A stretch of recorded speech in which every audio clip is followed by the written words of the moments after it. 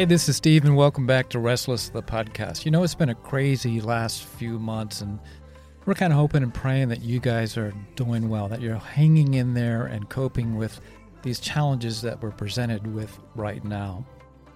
You know, we'd love to hear from you. We'd love to hear about your story. As I've often said, that when you hear from me or Luke, each of our own personal stories are kind of like our own fingerprints, and there's none like them. So it would be fantastic if you would want to think about and pray about being a part of our show. Why don't you do this? Why don't you go to our website, restlesspodcast.com. And there's a place that you can go to, a drop-down menu that says Tell Your Story. Go there and leave some information about yourself. We'd love to chat with you personally, however you're comfortable with, to hear about what God has done in your life. And if you want to, go back and listen to some of the stories that we've already done to give you a sense of platform, that how we do it and how unique and personal these stories have become, because your story is unique and it can and has changed people's lives. Tonight, Luke is no different than any other time that we've been here.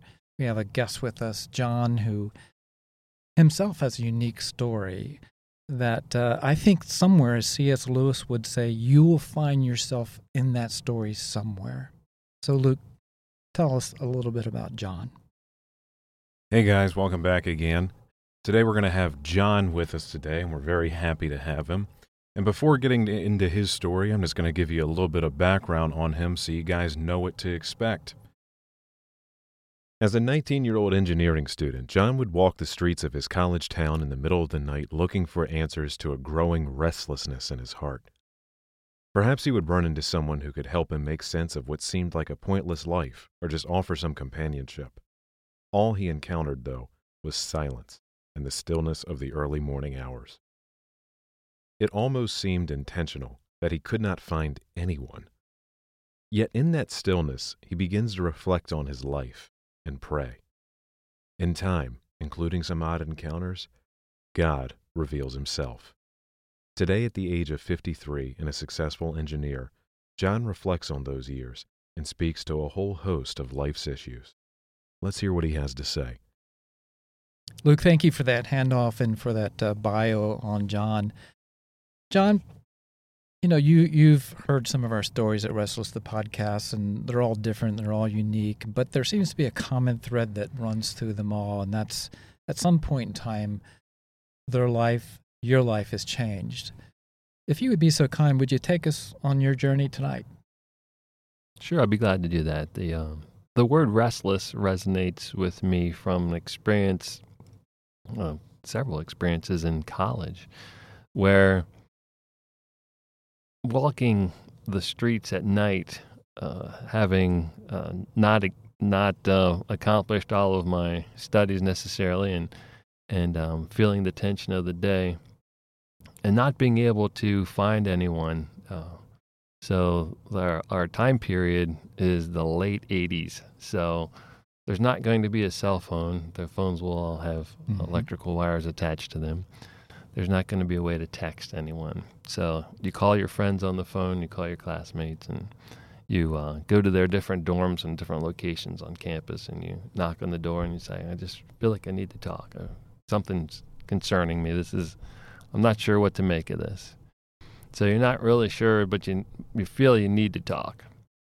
But there's nobody to talk to. So you find yourself on the street, on the edge of town, the small college town, at the Dunkin' Donuts, and it's empty between 1 and 3 o'clock in the morning. And you don't really want a donut, but that's the only thing that's open. So that's the light at the end of the road. So I would walk until I would come to the end of the town, to the Dunkin' Donuts, and I'd find myself praying. Needing someone to talk to. I'd talk to the Lord and say, these are the things that are concerning me, about being concerned about the future, being lonely for companionship, and as a young college man wanting a girlfriend and not really understanding what's the point in it all. and being challenged by an engineering curriculum. So that was my restlessness. That was where I would find myself maybe 3-4 times. And it always struck me as odd that with all the people that I knew and the confined campus that we were on, that I couldn't find anyone if I was looking for 5 to 8 different people. Couldn't find anyone earlier in the night. So I would go on my wandering for not wanting to bother the guys in the dorm, and who I didn't have the type of relationship that I wanted to talk with the people that I didn't know well. So I would talk to the Lord. And through that, I recognized that the odds weren't very good that I'd be able to, that no one would be available. So I just kind of attributed that to God getting my attention through that quietness, so that the restlessness that I felt, that he took away all of my other distractions. There wasn't even anyone to talk to at the Dunkin' Donuts. And there wasn't a hunger for donuts at 1 to 3 o'clock in the morning. It was just a matter of needing to resolve some things. So being able to talk with him on the quiet of the streets made all the difference, to the point where I could see that I was a lousy lord of my own life. I wasn't going to do well if I was the one making all the decisions in my own selfishness and arrogance and naive thinking a lot of times. So I needed more wisdom. I needed more patience. I needed more insight for life. So recognizing that God had all those things, and it was best to allow him that space was the difference, was what that restlessness was about, to be able to find him and say, yes, you are my Lord. So that would be at the age of 19. So at 7 years old, at 13 years old, you hear different testimonies and say, invite Jesus into your heart. But what does that mean, right? Here you can talk to somebody, you can go to the church, you can have a Bible. There's all kinds of things that you can do. But being able to be with God wasn't something that was really understood. So that would be a turning point for me in terms of following him and committing to him. That yes, Lord, you can have my whole life. That wherever you want me to go, I'll go. Now, how are you going to figure that out? What does that mean, right? That's just what are you going to do your schoolwork, or aren't you? Are you going to drop everything and be a missionary somewhere? Well, what would that entail? And who's sending you, and why would you go? What's your story? So it was a matter of, I'll keep on following the opportunities that I have, and look for direction. So that was, as a freshman, beginning to make some better decisions and recognize my selfishness and look for opportunities to serve more than to be served. And the sophomore year, there would be a guy who's carrying his own cross. He had made out of 2x6s, and he would say that we should form coalitions to kill blacks and gays, which wasn't as controversial back then as it would be today. But I stopped to argue with him, to say, wait a minute, how can you say that? How can that be right? So he would he would put in his Bible and say, this is how he understood it, and I would argue there. There'd be a couple dozen kids watching on what they call the mall area, the common space of the campus, and it would be interesting. So to be able to stand up and say, I don't believe that's right. So to be able to do that was new. Then that would be because there was another preacher who would, a mall preacher, open air preacher, who would come and say outlandish things and say, my source is the Bible as well. I thought, well, you know what? Maybe I need to understand what the Bible says for myself. Maybe I need to develop my own understanding to be able to speak intelligently about this, and not just argue these guys for whatever comes into my head or whatever I think is right, because they're obviously going back to the Bible, and even though it's completely flawed, because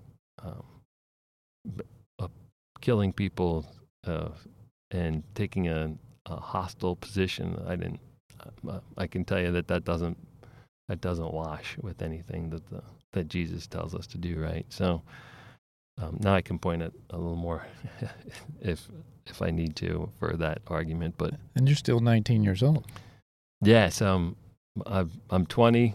It's the next year, and now people are saying, "Oh, wow, you're interested in those things. Why don't you come be part of our Bible study?"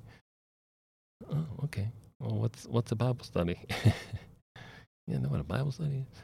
So, well, when you read the Bible, there was back to the 19-year-old, the freshman year, that I was interested to learn about the Bible from these challenges that I'm referring to, and the guy lives in my hall. He says, and his nickname was Ches, and I said, Ches, you read the Bible, don't you? He said, yeah. I said, where did you start? Where did you just pick it up from the beginning? He said, start in the book of John. Great, the book of John. So leave his room, and then catch him in the hall a couple minutes later. What do you mean the book of John? What is that? That's a reasonable question. That's how naive I was about it, right? Well, that's in the beginning of the New Testament. Okay. What's the New Testament? Thank you. Mm-hmm. I got a concept of what the New Testament is, but maybe you could fill in some gaps for me. So okay, this guy is interested and completely ignorant. So he was able to put me in touch with another guy who said, "You want a Bible? We'll go to the store and you can shop for one with me." It's a week or so later, and that's where I got into the first NIV translation and study Bible. Here, study this, go through this a little bit. So that was the beginning of good things. So that was where I saw that restlessness does have a place, and that God does speak into the quiet, and He makes the space for the quiet. Can I ask you though? I mean, at that age, there's a lot of restlessness, and in that group of people trying to figure out life, where they're going. Why was God even on your radar? I mean, why not heroin? Why not sex? That's an interesting question. So had a sense of right and wrong, and I think a lot of it is opportunity. So with drugs, you would say, well, that's the wrong thing to do, and that's not in my best interest. And then with seeking out girls, that they weren't all that interested, so that was probably the blessing that way as well. So it's probably, I see it as being limited in my temptations and opportunities more than anything good that I would do. Was God something that was a staple in your household growing up? It's interesting that my father came over to this country from Germany at the age of 11, and they would be sponsored. And his father, he had a lot of I don't know what's the best way. I've been challenged not to be disrespectful to, and I didn't know him, but my father had a very hard upbringing from his father, put it to you that way. And but he would take them to church, and he would point out some biblical ideas to his son at the same time that he was not doing well by him as a father. So that there's a lot of complication and tension that came from that. Mm. So and when I look at fatherhood, that he didn't have a very good father, and he would say that. I asked my dad one time. I said, "What's your mark on the world? You know, people talk about leaving their mark. What's your mark?" And as soon as I got the question out, he didn't think about it at all. He said, "You're my mark on the world." No hesitation. So no hesitation. We're driving along in the car. I remember where we were when we had that conversation. You know, you remember where you are for certain conversations or certain incidents. You know, when the space shuttle blew up, when the president was shot, when you heard about 9/11. You know, you still remember the spaces that you were in and the kind of the thing what was in your visual view at that time. So that's one of those that I still remember that where we were, and so the idea with fatherhood was that I'm gonna do better than my father did, and I'm gonna give you the tools and resources to do better than I did. So just to that was kind of the scale that you're working on, is that to do better. So you kind of felt like your dad's dad was kind of hard on him, but your dad was kind of guy, particularly this landmark moment where he says, "You're my mark." That left quite the impression for you, and but still there was this ache in your heart for something more, right? Yeah. There was a lot of things that weren't making sense and weren't comfortable or at peace within. And what were they? That's an interesting question. What was the source of restlessness? What wasn't at peace? Well, I don't know that I've put a label on a whole lot of that. So think about, is it hard to understand a college student not feeling like they're part of anything, not feeling like they're understand what the world's about and why they should continue to do what they're doing. Mm-hmm. You know, now you're on your own. You've your meals, your living space, how you spend your day is different, and it's going towards what your major of study is, which doesn't seem to relate to anything really in the world. There's no context to it, so you're a bit adrift unless you've come in with a vision, unless you've come in with a tribe. We that's a more common expression now, to find your tribe. So it's about having a place of belonging and having a purpose. So I think that would be two big aspects of it. Another part of it is the brokenness of the world around us, and my own brokenness and the hurt that I bring to other people, and not being able to reconcile that. So there's a bunch of different dimensions of why there wouldn't be peace. Yeah, and you told me, and I've heard you tell me this before, that and what was one of those marks for me is that here's this 19-year-old walking the streets in the middle of the night with this sense of restlessness about them, looking for something. And I assume it's that void, that's the companionship of something that you feel like is supposed to be there. Yes. And you came to this conclusion, you, the engineer, figured out that it's God, right? I mean, not everybody comes to that conclusion. Yeah, and I wouldn't say that as, like I said, it took several late night walks to say, why am I here alone? How is it that there's no one to talk? Of everyone that I know, what's bothering me? What's calling to me? And then it would be a realization to say, I need the Lord. So it's as with anything having to do with God. I can't take credit and say, "Oh, I figured it out. Here's my good deduction." It's more a matter of He's revealing that He is the rightful Lord, and I'm finally able to see past all of the noise in my life to Him because He's made enough quiet for me to see Him. But that quiet, that loneliness, that too is kind of painful, wouldn't it? Yeah, you could. There's desire. I'm not in a hurry to call it painful because so many people go through a lot more. On a relative pain scale, that it's kind of so.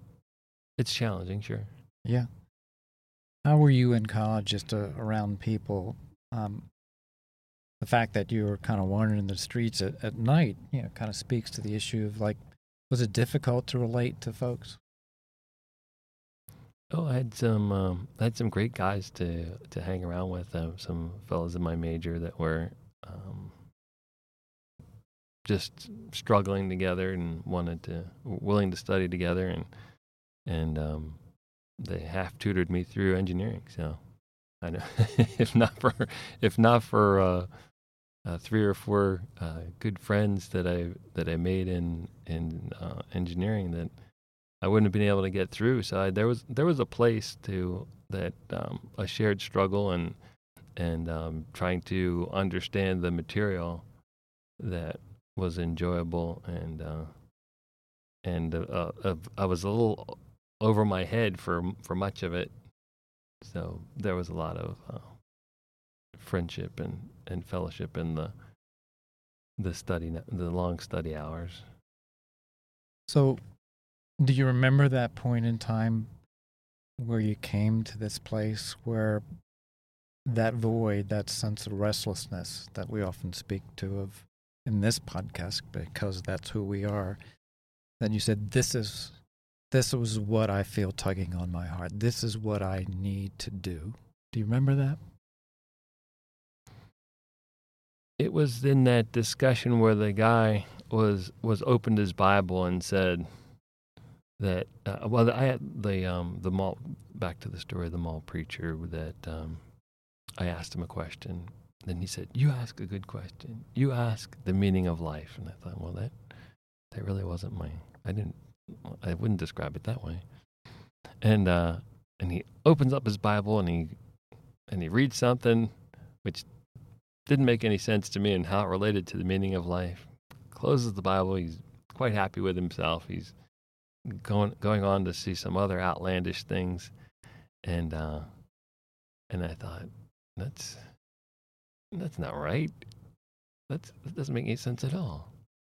So that was really my aha point of saying, okay, he's got a source. I need to go to that same source and come to my own understanding. And then I would so I would read my Bible at night in the lounge, they would call it. You would have couches that were just in an open space in the dormitory.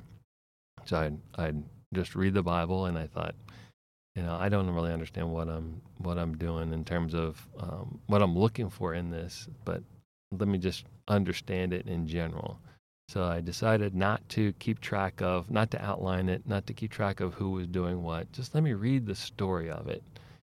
Understand the New Testament is about the life of Jesus as opposed to time before Jesus, from the beginning of the world up until the life of Jesus in the Old Testament. So start in the New Testament and let's read those stories and see what are the themes, what's the underlying idea here.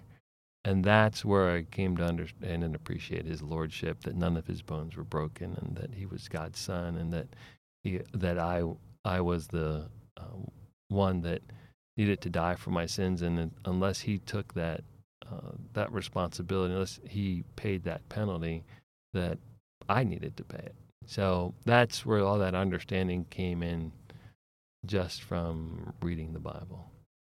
Wow, and you had heard from a handful of people who were saying some pretty outlandish things, all connecting it back to the Bible. right? Right. Yeah, and I would watch a TV show where someone like that was interviewed, and part of their strategy was to say, maybe you disagree with this, and if you go back and read the Bible for yourself, that's one of our objectives for you. I was like, okay, it doesn't seem like the best approach to me, but well, okay, well, I'm on board. I did that. So again, that moment, it was you picking up the Bible yourself and going through it, and the Lord leading you, obviously, at some point in time to draw these conclusions. Do you recall a time where you said, "Lord, I need you"? Yeah, that's a funny thing, because I talked about the those times where, if it was 7 or 13 years old at the skating rink, and the Catholic Church comes and says, if you want to give your life to Jesus, just raise your hand and do that, and it doesn't mean a whole lot to you. It's like, yeah, I mean, Jesus is Son of God, and I need to do that, so yeah, I'm doing it. So there's kind of yeah, I'm a good person. I'm gonna follow the Lord, not knowing at all what He says or what to do, or as a child. So when you make that transition as an adult, to say, well, when was the moment? I don't know. From that reading, I don't have a decision point necessarily. It was just making a confession of faith and go, okay, I really do need you. I see that I have not made you Lord. That it's time to give you that spot, because I'm a lousy God. Tell us about that, going forward from maybe not that specific point, but for you it was kind of almost a revelation of understanding the things. But what happened from there? How did your life change, and what did you do different? It was a matter of who are my friends going to be, and what was I going to do? How was I going to live in a way that allowed God to be Lord? So He has His Sabbath, He has His holy word, He has His finances that someone was speaking to the group, and he held up his wallet and he said, "This belongs to the Lord." And he pulled out pictures of his family and said, "These all belong to the Lord." So to dedicate those things to the Lord, those people to the Lord, those relationships, everything that you have, and then to say, "I recognize that they're all from you. What's my part in it now, Lord? How can I serve you?" And being a follower, as someone that's kind of has a leadership mindset and is used to jumping out and taking ownership of things and saying that now I'm a steward as opposed to an owner, that now someone else is the one who sets the rules and decides what's right and wrong, and it's for me to understand them and pick them up and follow. That was the transition, and much happier that way. How did it do in that respects to relationships? You're married now. How about meeting that person that just has been a companion and wife for some time now? How did that come about? Yeah, in relationships, that would be a key aspect, right? To say, if we have the same source of right and wrong, or the idea of how can you enjoy being together if you don't have common values, right? You'd be going in very different directions. So being able to serve alongside someone and share as you develop your understanding of what's right, and that's so in my way of looking at living together with people, of sharing life together. Are you familiar with the game? It was popular many years ago. It's still out on the market, a video game called Civilization. So Yep. you're going to I don't know the game well, but I had this concept in my mind of what living together in relation to others was like in it. And I saw this game Civilization. So if you already know that game, then you've already got the visual image that I'd been living with. So in the game, that you only have this small portion that you can see down in the earth of where you are and what's around you. So in the game, you're exploring and you're expanding the cloud. But if you look down, the clouds are parting to give you a bigger view of the earth, to see what those resources are, to explore further. And then with the relational aspect is that the other people in the game, they're doing the same thing. And where it becomes relational is when the clouds part from between you, and you can start to share resources, and you can start to communicate about what's they can see on their part of the game. So that was really what it was all about. So when you're in my kind of view of how do you live in community, it's sharing those resources that you're finding and your knowledge, your information about what's out there for life. So then, and again, in the Civilization game, now you decide if you're going to make alliances, if you're going to go to war, if what you're going to build towards, if that's farming or technology. So you're making those decisions. So I think it's a great picture of community living. It's, well, you can build up your own fortress and you can fight from it, or you can make alliances for the purpose of expanding your kingdom, or you can share and continue to push the clouds back and explore what's out there. So that was kind of the difference for me, that who you're gonna ally yourselves with, that you're going to, the people that want to conquer, or the people that want to explore. I like that. That's a good analogy, I think, Luke, and I like that perspective with that. But you're an engineer. You stand back, you look at a problem, and you analyze it, and you draw certain conclusions from it, and a solution to that problem. How might you look at the world right now? I mean, its current status. What's happening? Well, I don't understand the half of what's going on around us, but so what I go back to is, well, if I want to understand, so what's important? So who is God? What is God? So let's start with a simple understanding of that, and not that anything I say here is a matter of importance or I had a former pastor who wrote a book, More Clever Than Jesus. So that was very tongue in cheek to say, we say and do things, and sometimes we think we're quite clever.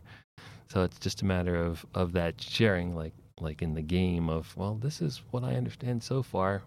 See how it makes sense for what you've gotten, and how does it benefit you. So it's like the Depression era story, right, where the beggar is coming to the house, and the matron of the home, she feeds him and is kind to him, and then they're realizing that there's more beggars coming, and the son watches from how the beggars are interacting before they come, and he realizes they've made a mark on the curb not far from the mailbox. So they have a code between them where they make a mark to say, this is where the bread is. Sometimes the mark would mean this is where a bed is. So this is a good place to sleep. This is a place to get food. So the son would go in and say to the mother, I understand what's happened. Do you want me to go and scrape the mark off so that not so many people are coming all the time? And she said, no, that's why we're here, that we have to share what we can. And so it's more like that this is just my little mark in the curb, that there's something there, there's good food here. So your mileage may vary. past performance doesn't guarantee future results, but this is my experience for what it's worth, right? So one beggar helping another beggar to find bread. So it's when you look at the world around us today, it's like, who is God? Well, for a working understanding, the beggar's idea again here, just for what it's worth, that God is our source of right and wrong. Truth is too loaded a term, too complicated. He's right and wrong. So what God says is right, we do, and what God says is wrong, we're to avoid, right? So we go about that. Well, where are we going to learn truth? Well, in 4 places. One, from His Word, the Bible, and then His Holy Spirit, how He's going to speak to us seems to be how He communicates. Well, however you recognize Him.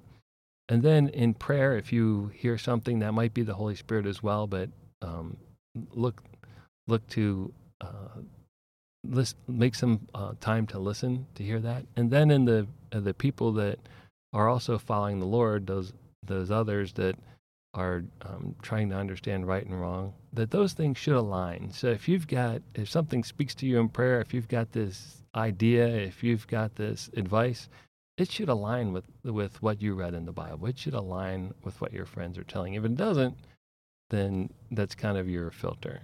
So take all that's happening to you and what you're seeing in the world and say, what does God say that is right about this and wrong about that? And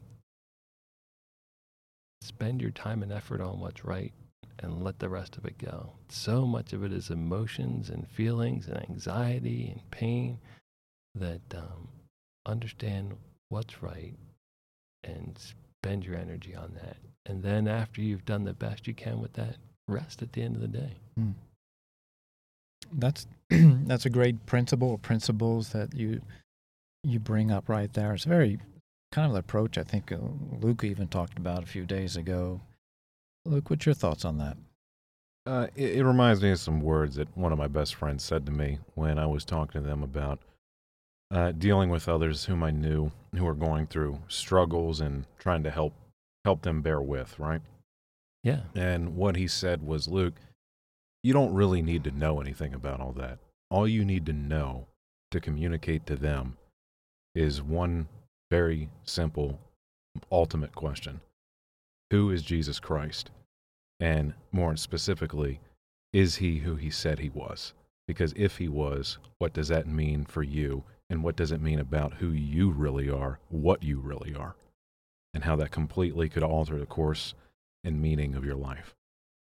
And I think we pretty much share that exact thought process, just in slightly different words, but same objective. As in, in Ecclesiastes, one of the voices in the book of Ecclesiastes, who's most commonly known as the critic, over and over again in the English translation, it says, everything is meaningless, everything's a chasing after the wind.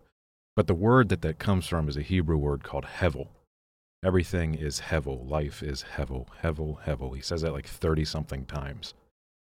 And what that most directly means is that everything is smoke and vapor. Just, it's gone. It amounts to that. Everything in life amounts to nothing. And at first, you read a book like Ecclesiastes, and you're like, man, does the Bible have some pessimistic view of the world or what? But when you get to the end of that book, the author chimes in, who's the second voice in Ecclesiastes, and basically says, yeah, the critic is right. Therefore, all you need concern yourself with doing is honoring the Lord and keeping His command. It's the only thing that's not hevel. And Jesus just takes that and makes it even more personal. It's not just honor the Lord and keep His commands, which, yes, it is, but now it's know the Lord and have a relationship with Him. And that has a direct here and now betterment on your life.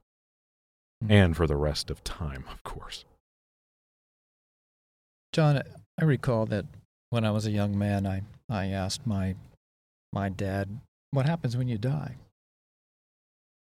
And his answer was rather cold. He said, they put you in a box and stick you in the ground and you rot to the earth. Now, take a 6-year-old, say that to him. But I would lay there in my bed at night, and I would contemplate this, often within tears, and said, something about this doesn't add up. Even then, as a 6-year-old, because eternity was set on my heart, it didn't add up. And I got a sense that when you were walking around the middle of the night and heading towards Dunkin' Donuts, and nobody was there either, you kind of figured this doesn't add up. Does that make sense? Yeah, as you're talking about that story as being a 6-year-old, that's one of the things I appreciated for all the confusion in my growing up. That my father, he would communicate the tension between his growing up and that his father would lean on the authority of the Bible, and how that was that was contrary and upsetting. But at the same time, he would say, there's God, there's Jesus, who is his son, and he's our Savior, and that means that we have to believe in him if we want to get into heaven, and the Holy Spirit is like our conscience. So when you die, you've got to rely on Jesus to get into heaven. What exactly that meant, I didn't know, but that was the clear message. I didn't have that challenge, but I could see that would be very difficult. But I wasn't the rocket scientist. I never have been. So that must have been someone invited me to Sunday school around that 6 years old time period in life. And they're probably having an interesting discussion and not being the sharpest tack that they probably said, how many times can you pray to God, is what I've pieced together later in life, and how many days of the week. 365 was what I assumed the story was. But what I came away was that there was a limited number of prayers. So you had to save your prayers for the good stuff, that you could pray to God, but you're going to run out of prayers. Well, there was a quota on. So there was a quota. So when you're praying, know that it's a limited resource. So I just had to smile as I thought about that when you're talking about your challenges at similar age. At least you started off at a better place. Yeah, that was yeah. Still ignorant, but, Yeah, but you weren't rotting in the ground. Right, I wasn't, but not afraid. Yeah, absolutely right. So let me ask you, John. What do you've often said to me, regarding speaking to something. What do you speak to other dads about life, about kids, about their family? What do you leave them with? And then the second one is, what do you say to a world that right now looks to be void of those things? Maybe they're the ones still processing, I just rot in the ground, so who really cares about some sense of direction and order? A world lost in Hevel, chasing the wind. Yeah. Yeah, maybe if I would say it in the kind of, it sounds to me like the question could be similar to that, well, do you have a solution? And is following God a real solution? Because that's what you're sharing here. And I would kind of say that what I can tell you as one beggar speaking to another beggar seeking for bread, that my life has been greatly enriched, and that maybe if you would say it's not true, there's not a God. The Bible isn't true. Jesus isn't who he said he was. You're not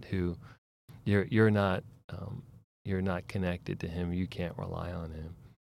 And then I would say my life has been all the better for having tried, for having responded to what I understand he's doing in my own weakness and failures. So it helps with the restlessness. There is a peace to it.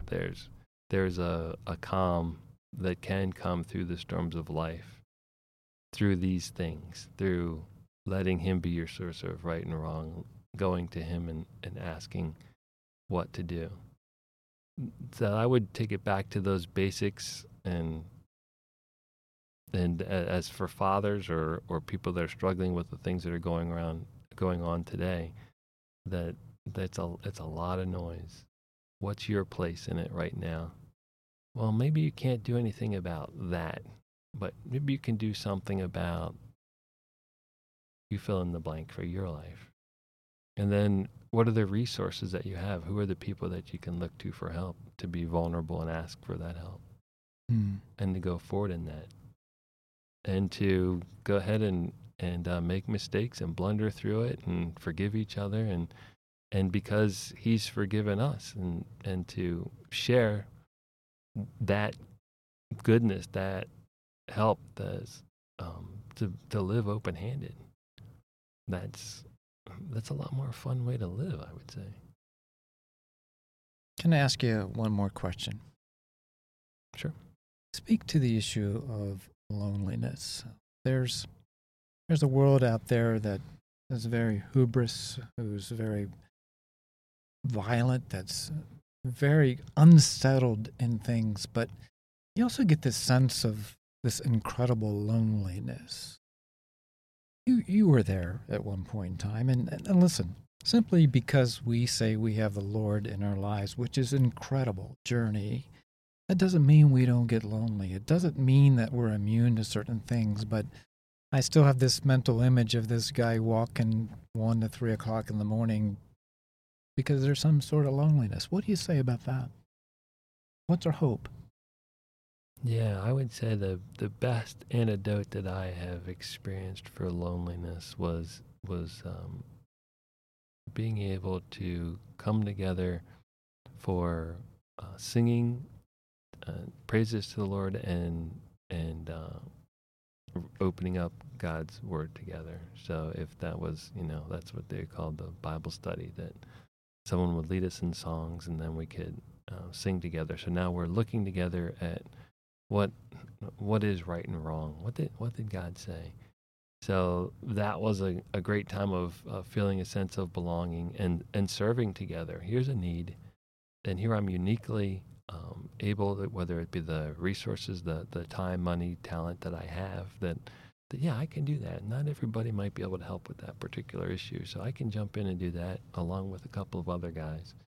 So being able to share in singing and studying together and serving together, and it could be a small way. It could be just one day jumping in and grabbing a friend and doing something for someone in particular that they know is just because there was a need. And it could be picking up and flying across the country and spending several days there, or a week or so in a programmed way, and it's a lot of fun. That I find to be the best cure for loneliness. If I'm just trying to, let's watch a movie, let's go for a walk, I have a hard time with programming that way, and then taking that in different directions and wanting to hold on to it. If I'm focusing my energy towards the Lord and serving Him, we in coaching football. So on a Christian homeschool football team called the Saints, that having everyone out there, and they say we teach the boys that football doesn't build character. Football provides the crucible, the adversity, for you to come together. And now, because you're a team, you need each other to be able to achieve the goal. I could really go off in a lot of places with what you just said there, but I want to say something about you, because I've known you for a good while. I've often said, don't tell John you feel like you need to drill wells in Africa, because there'll be 2 tickets on your desk in the morning. You're just that kind of guy, and you've flown to the Midwest when a family lost their dad. You've gone to Louisiana when it was crushed by the hurricane. Boy, that's been almost, how many years ago? 20? Probably 10, yeah. 10, 15 years ago. And you've been to the islands when they were devastated as well. But you've always been that guy who just goes.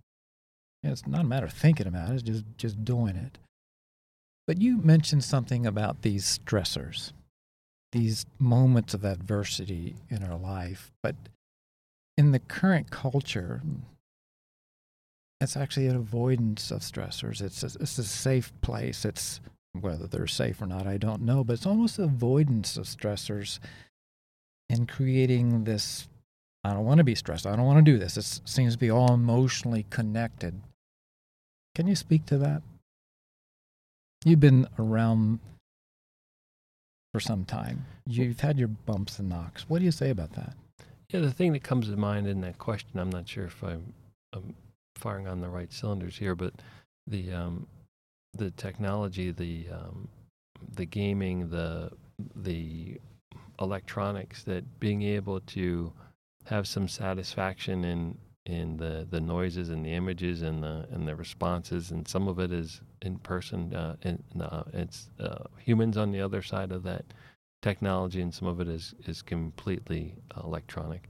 That so much is lost by the personal contact, that you can have a lot of stimulation, because the stimulation can feel good for if that's gaming, if that's social media, if that's shopping, or whatever it is that's coming through that computer screen that we used to call the television the brain sucker. And now I feel like the computer is the soul sucker, that you're looking for you've got this desire, and it's like it's not being quenched, but I'm stuck in the presence of the glowing screen. So I see a lot of tension that way. So being able to recognize that it's a tool and that it's useful, but it's not going to calm the storm. It'll make you tired enough to the point where you can, I think, where you want to just end the day, that it can help you pass the time, but it can't get you to where you need to be. Mm-hmm. In my experience. But what does adversity in life do for us, particularly for those who follow Christ? Adversity in life pushes us down to it chips away at those things that we were leaning on. It shows us our weakness. It shows us that we were made to have dominion. So you've got things, you've got people, you've got relationships, as well as living things around you that you're responsible for. And how are you going to help them thrive? How are you going to enjoy them and hold them up to their creator, to honor him, as opposed to consume and build them for yourself? So you're an image bearer. You're someone who's to keep things in order for the master, as opposed to be the master and satisfy your own selfishness. That's great. So stressors in life is a part of what God uses. Is iron sharpens iron. It creates some sparks sometimes. Yeah, it's to help you see that the world that I'm creating isn't the world that God wanted, and it's very unsatisfying. So as it breaks around me, as I see the harm that I'm causing with the things that I'm doing, that's what that adversity is saying, that you can't rely on this. It's a crutch that splinters. So it smashes your idols. Yeah, it's a good way of saying it.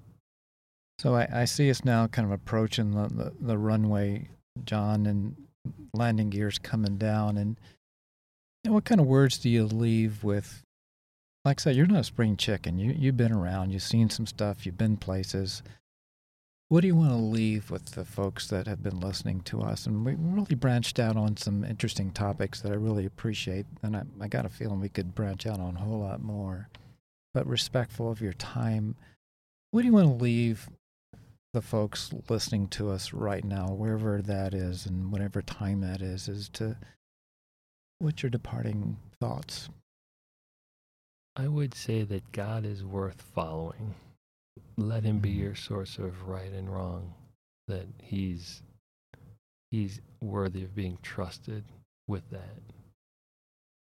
And as a man of science, of engineering, what do you do with that? Just You got into the Word, the Bible, and you read it yourself, and it spoke to you. And it spoke to you in a way it was intended to be spoken to, not like some other folks were speaking to you. So what's your instructions then to someone out there listening right now? Just go do what? No, I'd encourage you to pick up the Bible and read it for yourself. Come to your own understanding. Be challenged by it. Ask some questions. There's some things that appear to be contradictory. Go ahead and seek out those answers that were talked about, the different 4 places to look, the Bible, the people that are trying to understand it along with you. Ask in prayer, ask the Holy Spirit to guide you in it, and look for alignment in those answers.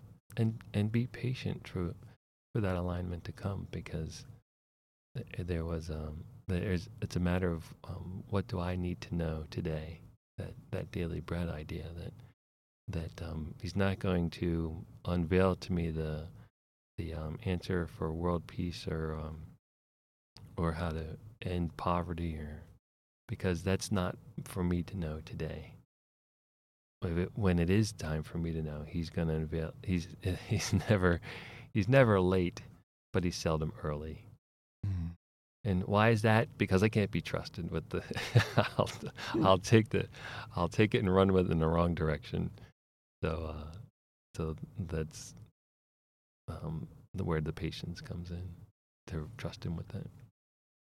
John, I've really enjoyed this conversation, and it was packed full of a lot of great information and word to folks out there listening, and to me as well. And I've always admired what you do and how you just go for it. Luke, I don't know how you think about things right now, but as we close our time out this evening, you got anything for John you want to ask? I think he summed it up pretty well for me with that close. Yeah, amen. So, John, from deep within our hearts, we want to thank you for being a part of Restless, the podcast tonight, and sharing your unique story and your views on life. And it certainly impacted me, and I know it did for a lot of those listening out there at some point in time. Anything else? No, I would say the same, that I would just appreciate you and the guy who would sit down and say, "How are you?" And then he'd say, "Fine." And a couple hours later, he'd come back and sit down and say, "How are you?" "Fine, thank you. How are you?" And then a few minutes later, he'd say, "How are you?" Because you really wanted to know. Thanks for being a person that really wants to know what's going on. Amen. And I do, and you've always expressed the same for me, whether that's a walk in the park, literally, or just checking in with putting your head in the door. So thank you so much, dear John. Thank you. Thank you for listening to episode 14 of Restless the Podcast, titled Adrift, featuring John. For we here at Restless the Podcast have hearts restless to find He who said, "Come to me, all who are weary and burdened, and I will give you rest." For whom is your heart restless? And for today, is your heart adrift, waiting to be steadied?